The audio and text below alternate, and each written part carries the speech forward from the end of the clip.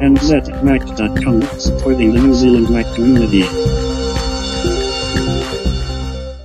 My name is Mark Webster. I'm the editor of New Zealand Mac Guide magazine.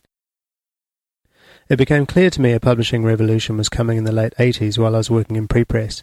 I resigned my job, bought a Mac, and a year later I was designing and laying out Parkside's first magazine, New Zealand Classic Car. That was over 15 years ago. 3 years ago we launched our fourth title, New Zealand Mac Guide magazine.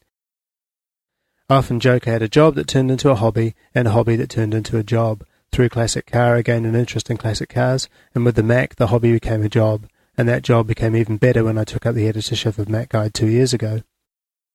Since Apple drove the prepress revolution, leading to the launch of innumerable magazines, books and companies that otherwise wouldn't have existed, like our own company Parkside Media, which now has 7 titles and over 600,000 New Zealand readers, Apple has successively revolutionised other fields: music, writing, recording and production, video and multimedia, web solutions and music organisation and portability.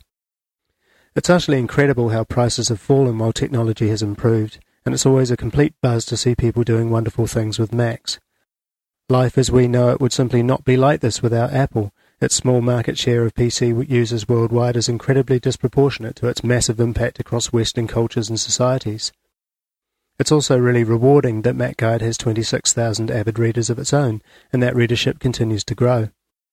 It's the best job I've ever had. From one Kiwi Mac enthusiast to another, keep the stories coming, keep getting in touch by emailing editor@macguide.co.nz, and keep doing great things on your Macintosh. Whether it's staying in touch with your dear friends and relatives overseas or nationally, or whether it's the next Lord of the Rings, a symphony, a newsletter, podcast or website. Thank you.